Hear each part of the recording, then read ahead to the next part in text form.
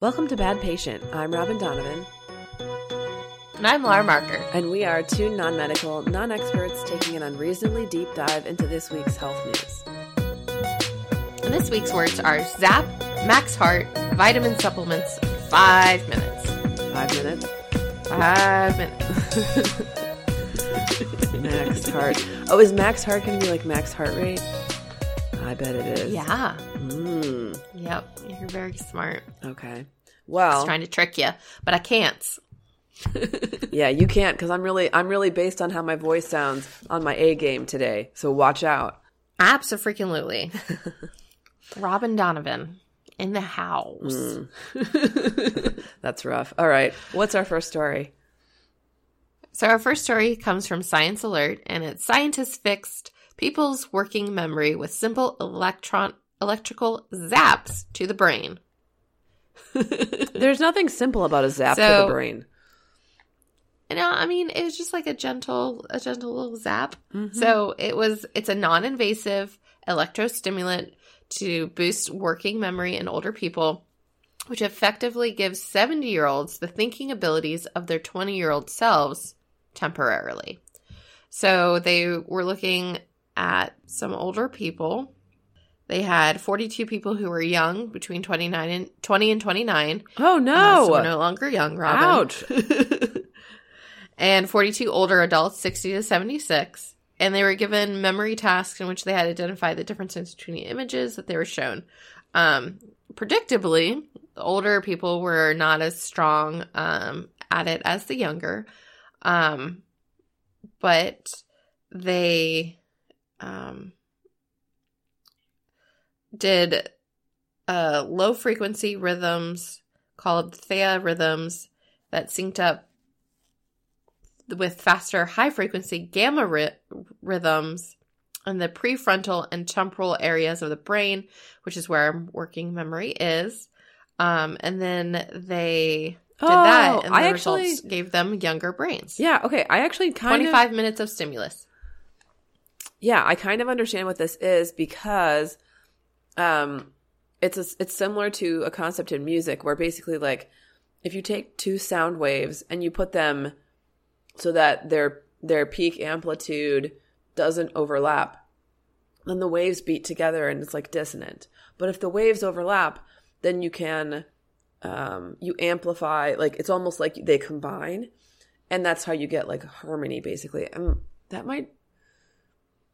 not sure if I'm sciencing that right, but this sounds like the same thing. It's basically like if you combine two waveforms, then you can maximize the peak amplitude that they reach. So it's like harmony versus dissonance. And actually music has this really cool thing where if the sound waves are perfectly aligned and perfectly in tune and you're playing like a chord that's like 1, 3, 5, 1, if you are familiar with music at all, then sometimes you can hear. Nope. We'll say it's like the tonic note, the root of the chord, a third above it, a fifth above it, and an octave above it. So like C, E, G, C. Then sometimes you can even hear like the 10th above that. But even though no one's playing it, because it's so well in tune that you're getting that the sound waves are, I don't know if combining is the right word, but you're getting this extra harmony that comes out. So here, they're basically talking about brain waves, and they're saying if they sync up these theta rhythms with the gamma rhythms, then it's almost like you're getting that extra boost, basically. So. Yeah. So it lasts for about 50 minutes. And more research is obviously required, but it's an exciting new step. And they're kind of looking at how it could be used to help people with memory issues, especially with our aging population. It also was effective for people who were in their 20s who were scoring low on the test as well. So they're thinking possible outcomes for it that could be applied to, dementia or some cognitive challenges that people might have. So further research required. Okay. But Jesus. But like a thing happened So that's exciting, right? Like, we're, like, excited that a thing happened. Yeah. Well, there's a lot of, like, stuff about, like 10 years ago, like, they started looking at deep brain stimulation for really severe treatment-resistant depression. So I think this will become a technique that's more and more used because a million years ago, we were just electroshocking people, and we still are, although more gently than we used to.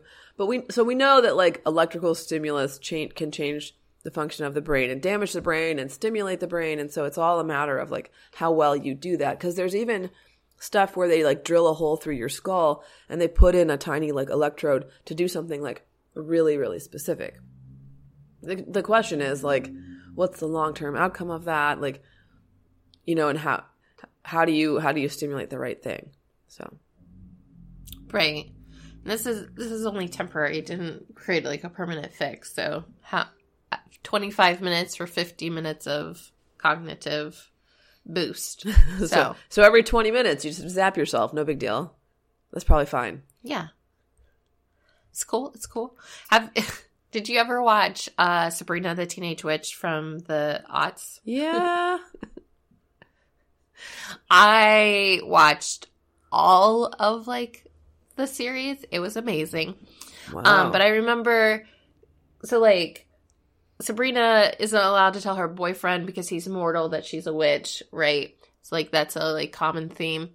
And, like, there was like an episode in which they had to, like, they were voting on whether or not they were gonna vote, and it was, like, whether or not they could, like, tell mortals that they were witches or whatever, right? Was, like, one of the issues. And so, like, Sabrina was, like, super excited to vote, and she didn't feel like she was smart enough, and so she used, like, this magic, like, temporary, like, string that you put through between your ears, and it made you smart for, like, a second. And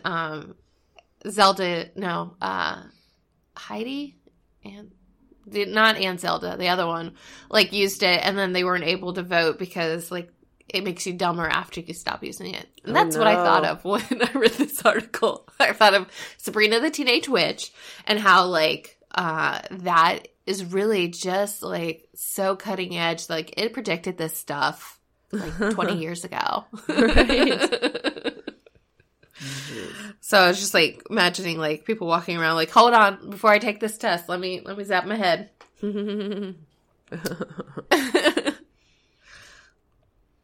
So, yeah. I love it. All right, so what's our next story?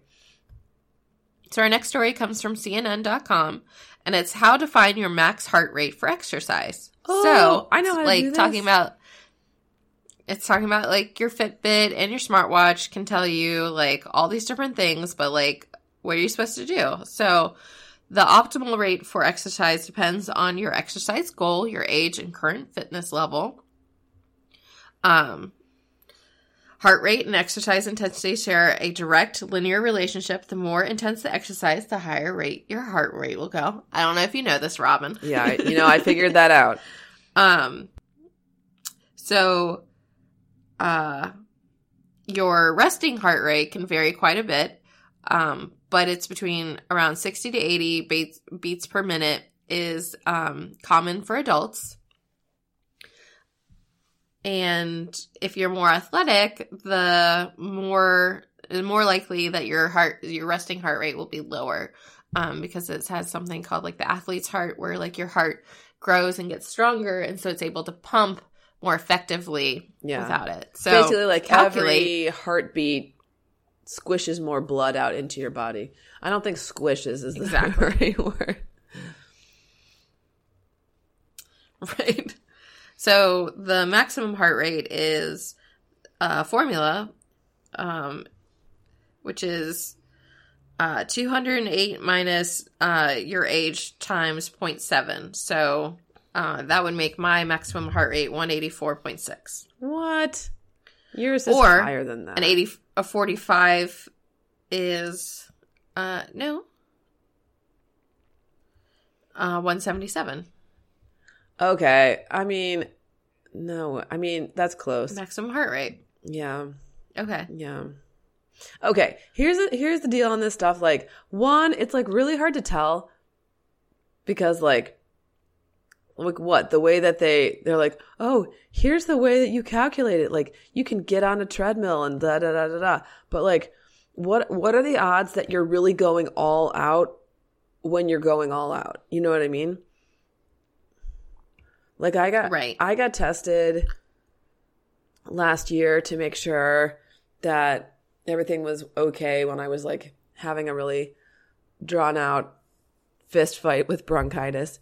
And I definitely in subsequent workouts have exceeded what they told me my maximum heart rate was, although not by much, right? Like that was pretty close. So, but I'm going to tell you, my maximum heart rate is not 184 CNN, right? Do you like how my ego just completely came into this? This podcast is all about me now. Of course. You always talk smack to our articles. It's my favorite. Always overreact to something small in the article. Well, and the other thing is like this article is talking about how it's not bad for you to like go all out. It's not bad for you to like reach your max heart rate. And that's true. It's not bad for you, but it's like a small doses type of thing. Like it's not bad for you in general, but you really don't want to do that every day. And you don't even want to do, like, if it's you not where you want to hang out. Yeah, like if you do a workout where you hit your max heart rate, you want to hit it and like not stay there for super long. Because at a certain point, you're increasing like your risk of all sorts of like damage and stuff. Like this is just common sense. Right. It's a lot of stress. Yeah, absolutely. So it also included in this article is the WHO's recommended guidelines for accumulating 150 hours of exercise per week. Minutes. Encouraging regular physical activity. Minutes. 150 minutes per week. Although if you can do 150 hours of exercise per week, please drop everything and send us an email. We'd love to interview you on the podcast. Man. So if you want to be interviewed, you can email us at hello@thebadpatient.com. Okay. Good. Awesome.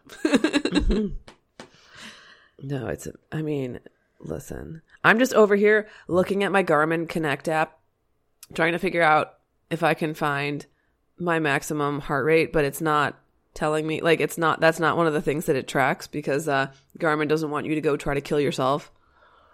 But fair. New high score. Garmin's like, hey, don't die. Oh man.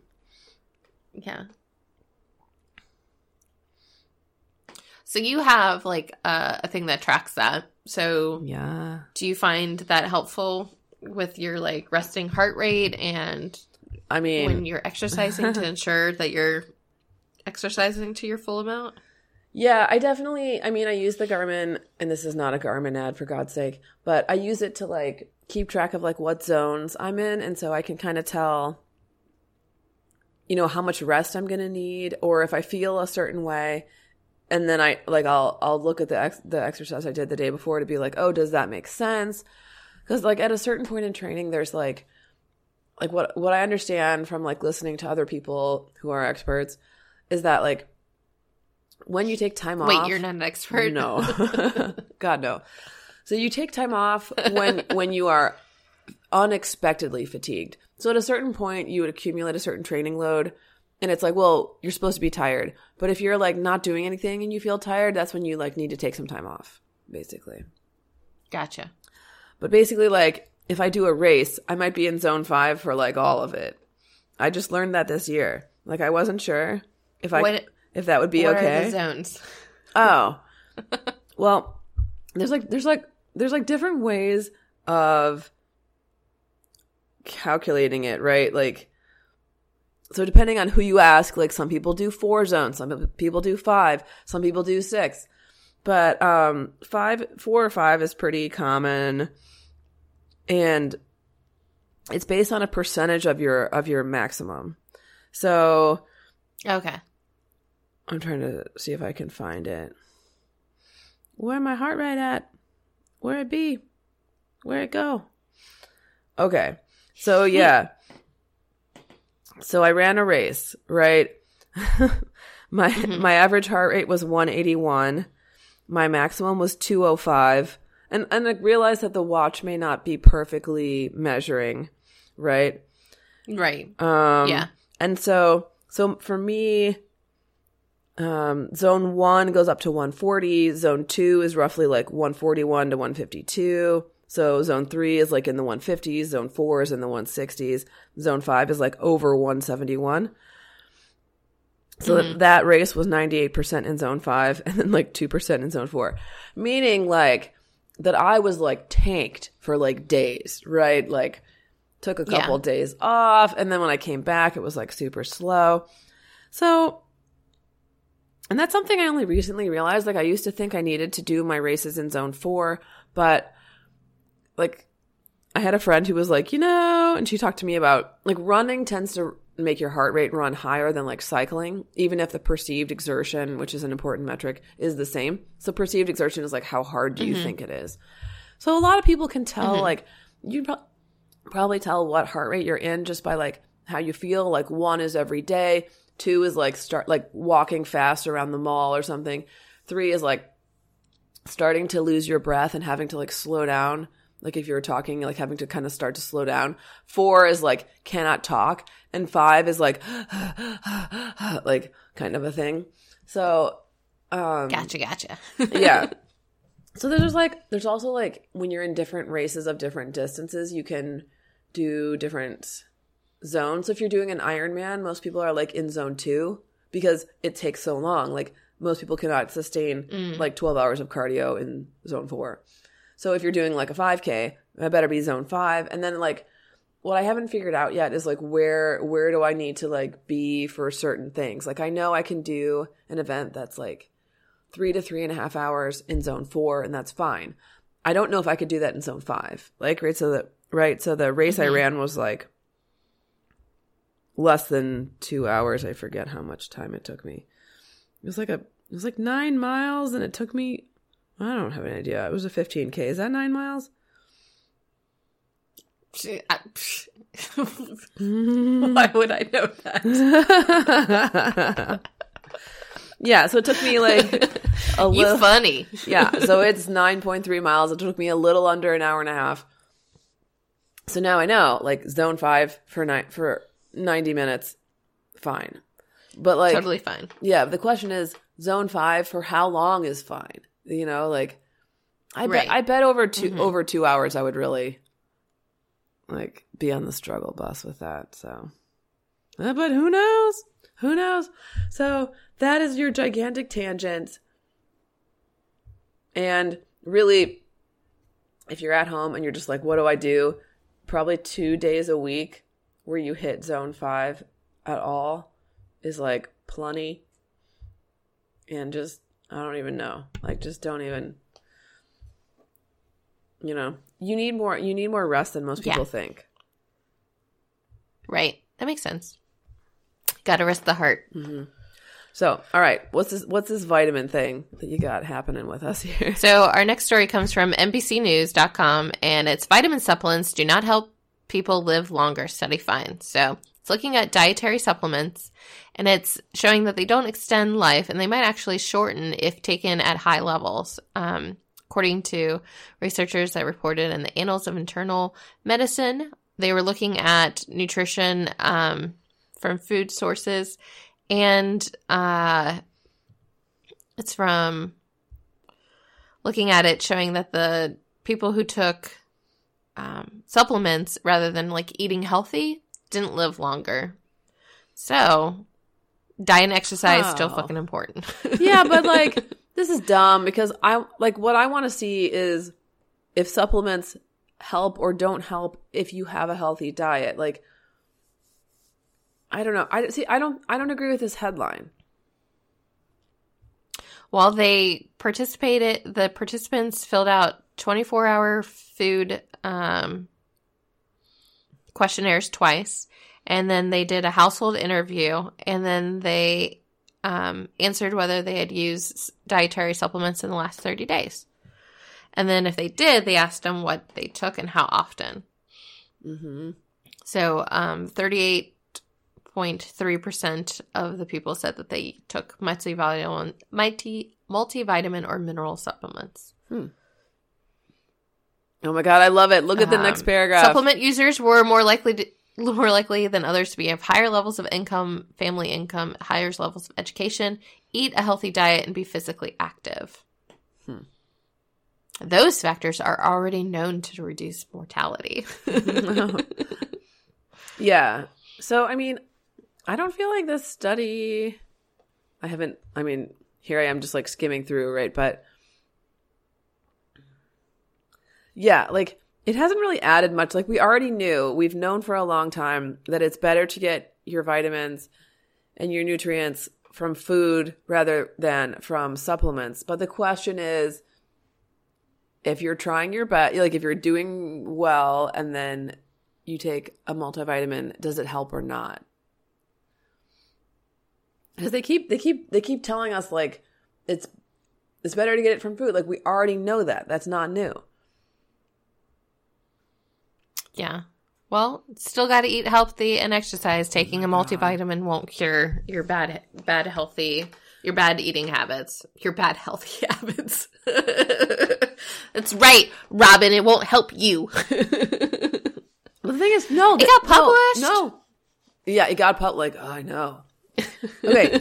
It got published, but like my question is, like, no, they don't know if taking a multivitamin helps me, right? So I would say I exercise and I eat pretty healthfully.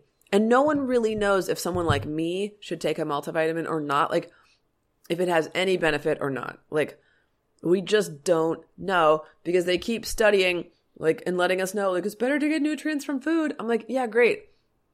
But, like, for example, my iron's been low, like, 1,000,000 times because, like, I just don't eat enough food or enough of the right foods. And so in my mind, I'm like, a multivitamin is almost like an insurance policy where I'm, like, filling in any potential gaps. Now, you could argue that, like, packaging all the nutrients together is certainly going to like block some. Like there are some vitamins that like when taken with others, it makes it harder for them to absorb. Like that's just the way that it is. But I mean, I don't have time to figure out 26 different pills and blah, blah, blah. So like I'm doing my best here. And I just feel like they keep doing these studies and not giving me the information that I want. And the only interesting thing that they found in this study, which they should have talked more about, is that the people taking the multivitamins are the people who need them the least. I think that is the most interesting thing that they found. Right? Like, yes.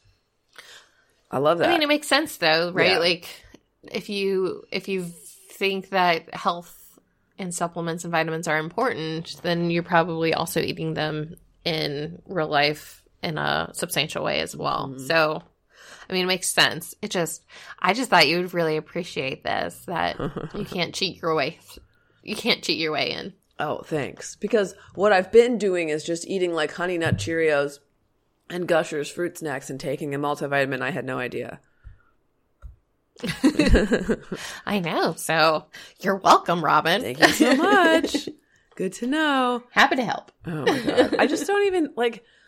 Someone just needs to like reach out to people who need vitamin supplements and be like, hey, you know, like people that don't eat produce. Mm-hmm. They need our help.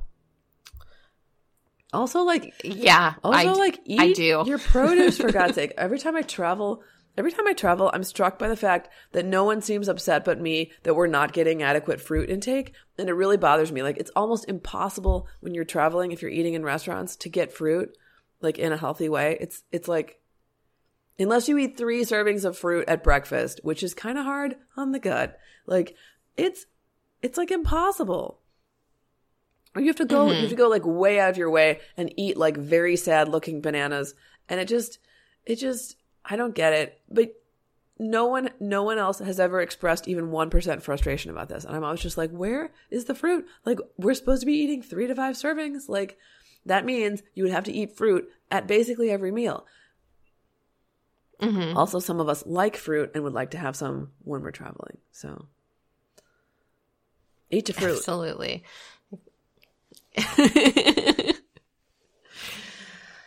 Love it. All right. You ready for our last article?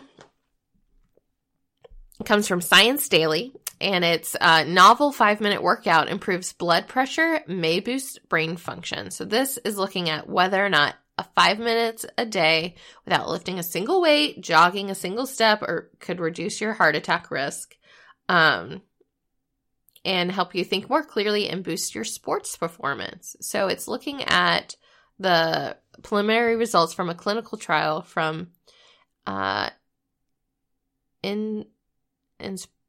Inspiratory Muscle Strength Training, IMST. And it's looking like that could help you be better at all things.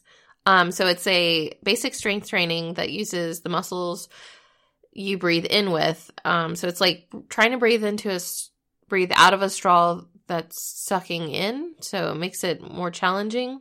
It's used to wean chronically ill people off of ventilators. And it's like held. It's like a incentive spirometer, basically. Yeah. So it's like trying to suck hard on a straw while it sucks back. That's how it's described. Yeah, there's like so they had patients. Yeah, okay. They had patients perform a 30-minute low resistance regimen daily to boost their lung capacity. And then they had just the 30 inhalations per day with greater resistance could help sufferers from sleep apnea. And they were able to, and then another thing that just showed is that their blood pressure was down. Wow. When they did that. So more research is required, but every story. It's also something that some like cyclists and runners have already begun to use commercially available muscle trainers to get it like a competitive edge. So I thought you might have heard of this. Yes. Kind of thing. I haven't heard of like the thing that they're being used by athletes, but I actually have used this when I was a musician and doing a lot of trumpet playing. We used incentive spirometers, which are it's like tubes that attach to a little box, and there's like a plastic ball in it. And as you breathe one way, I think as you breathe out, the ball goes up. And so we used to kind of use them holding them up upside down. So they're supposed to be practice for people breathing in. We use them to practice forcefully breathing out, right? Like how fast can you expel the air in your lungs with a little resistance on that type of thing.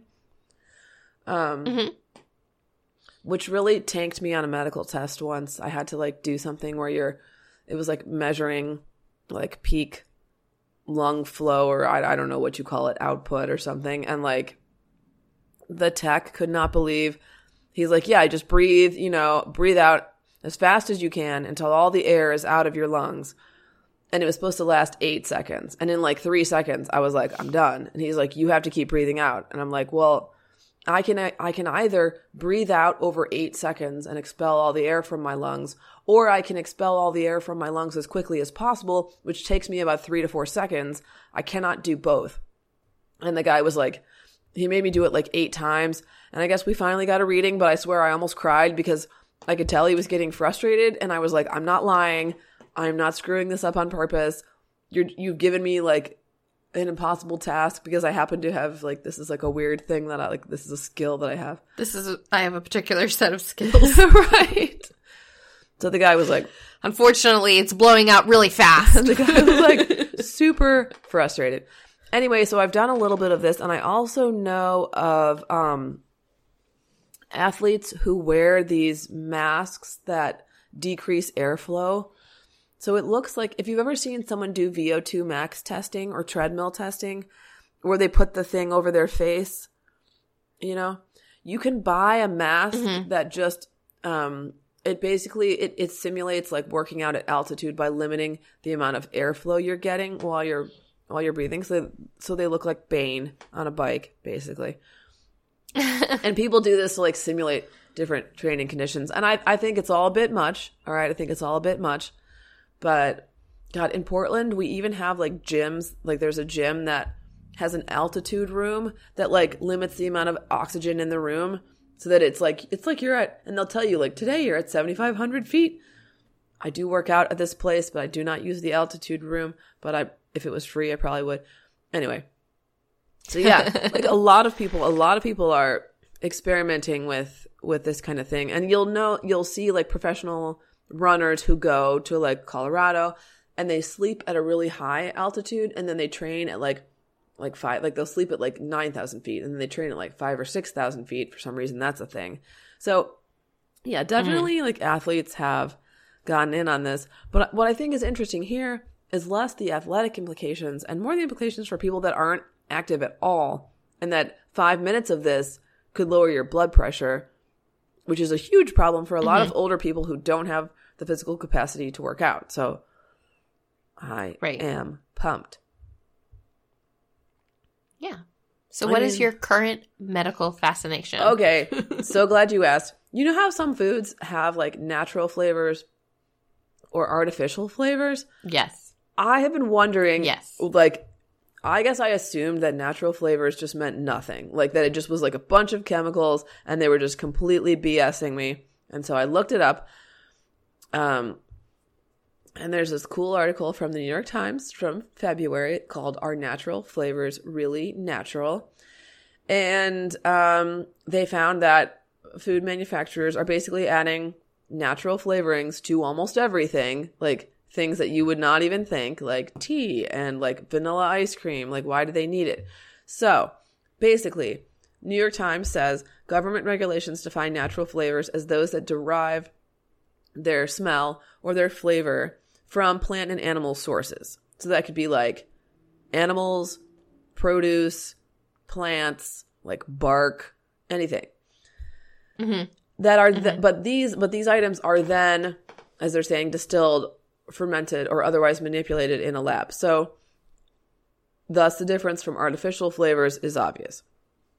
But the problem is, and this is the fun part, is that natural flavorings can have all sorts of like preservatives and stuff added to them, right? So like because of all these additives, which are not restricted by regulations, artificial flavorings and natural flavorings end up not really being that different. And while you have to list all the food ingredients on a label, flavorings do not have to list their ingredients.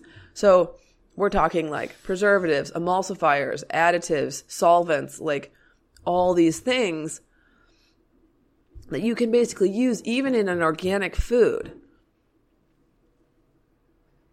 And you don't have to like you don't have to say. Yeah, and there are some restrictions, so I guess let me see. Like natural flavors in organic foods are subject, like they can't have certain things, so they'll be better. So it's like they have to use non-petroleum based solvents, they can't be irradiated, and they can't use flavor extracts from genetically engineered crops, which in and of itself is like a problematic like limiting factor. Oh my God, I do not know if you can hear this noise, but no joke, like there is an enormous truck like seriously unloading 2,000 pounds of glass right outside my window. So if anyone hears tremendous crashing sound, that's just the universe's way of saying that it too is a fan of the podcast. So are natural flavors really natural? Partially. Are they BS? Definitely. I really think they're probably to be avoided. Okay. Is that possible? It would be pretty hard. Yeah. I mean, it's definitely possible, but so what's your fascination current event wise? So New York City, the mayor recently declared a health emergency because and mandatory vaccinations for 4 different zip codes in Brooklyn because there have been more than 285 cases of measles since October. And so it's a lot of controversy because can you force people to get vaccinated if for like a public health role? And so like part of the backing is from like a 1905 Supreme Court case in which like they did, and that was with regards to like smallpox. Nobody's died in New York yet from the measles, but they have had a handful of people put in intensive care because of it. So primarily it's immigrant. There's like an immigrant population that is worried of vaccinations, and then also and that's such a Orthodox shame. Jewish community. Okay. That is resistant to it. And so Mayor de Blasio, from the looks of it, kind of declared it because he had heard there's like reports of like measles parties where like a child with measles is brought to other children who do not have measles in the attempt to give them measles so that then they're immune from it. Oh my God. So like a chickenpox party, but with measles. Yeah, except for like one in 1,000 kids with measles is going to die, right? Is that their death rate? Right. Like it's unnecessarily high. So there's a lot of debate of whether or not they can compel people to do it. There's a punitive, if you are found to be unvaccinated, then you have to get vaccinated. And if you refuse, it's like $1,000 fine. And so it's not trying to like fine people, but it's trying to let people know that there's like a serious issue and that they need to get vaccinated. Yeah. So there's a lot of controversy about freedom, like whether or not a city can force vaccinations. So I'm sure that will play out in the courts, but it's really bad right now in New York and a couple of other places as well. I don't love the idea of forcing it, but I don't think there's another choice at this point. Right. So they're trying. So yeah. It was going to be okay for a few people to have exemptions until we lost our heads about it. And how many kids have to die is like what I would like to know. Like what's, because that's basically what it's going to be, and I keep saying this. We need to give these people numbers. Yeah. We need to give them the actual numbers because there are occasionally extremely rare allergic reactions to vaccines. We need to let people know how often those happen and what that looks like. And then we need to let them know what their odds are. I guess we can't give them the odds of getting the measles, but I feel like if you're like, hey, 1 in every 40 million children will have an adverse reaction to the vaccine, and 1 in every however many thousand kids who get the measles are going to die. I don't know. I wish we would just be more upfront with the actual numbers instead of just telling people that it's 100% safe. This is kind of my new stance is like, let's stop saying it's 100% safe and let's articulate exactly how safe it is, which I think is going to make it seem even safer. Because like for me, nothing makes me freak out more than when someone's like, oh no, everything's fine. You don't need to worry about it. Because then I feel like they're lying to me and they can't be trusted. The problem also is that people who feel like their children had behavioral changes from the vaccine, which is like, it's difficult because like that's when those things tend to pop up in kids anyway. So like statistically, if you vaccinate every single kid at like 18 months, like, yeah, some of them were going to become autistic then anyway. I think that's something, but that's going to that doesn't help my argument because people who feel like there are behavioral changes, I think, are going to be the real ones that are hard to get. Because they're going to argue well, those side effects aren't reported, so the CDC doesn't track that, so blah, blah, blah. But, I don't know. I think we got to vaccinate all the kids now. It's getting ugly out there. Yeah. So New York testing a new theory to see if it doesn't mean that there are people out roving around demanding your vaccination papers and stuff. But it is, if they find that you don't have it, they're trying to compel you to get it. Yeah. To underline the seriousness of the requirement. So, yeah. Man. Good times. Awesome. Great. Well, Laura, I think that's about enough bad patienting for me for one day. Is there anything we didn't touch on that you feel like we need to touch on? Thanks, Evan. Yeah. There's some guy who did our theme song. Also, it's come to my attention that certain of our listeners would like to submit questions, and we would like to make that possible. So I don't know how a phone works if it's not an iPhone, and I realize that that's problematic, but I wanted to let everyone know that you can record, a voice memo on your iPhone, and you can email it to hello@thebadpatient.com, and we will play your question on the air, unless we think you're punking us, in which case we won't, but probably we will anyway, because we'll think it's funny. So you can send us your questions, and we will answer them, and we have gotten listener questions in the past, right? Remember our varicose vein episode? Mm-hmm. Which, by the way, is something that Laura and I will now never do, because ain't nobody shooting plastic into these veins, okay? Which is basically how they fix it. Or they can tie it off or whatever. It's fine. It's great. If you want to do it, it's great. It's safe. It's great. We're not doing it, Laura and I, because we're not sadists. But like, you do it if you want to do it. It's great. So you can send us a question.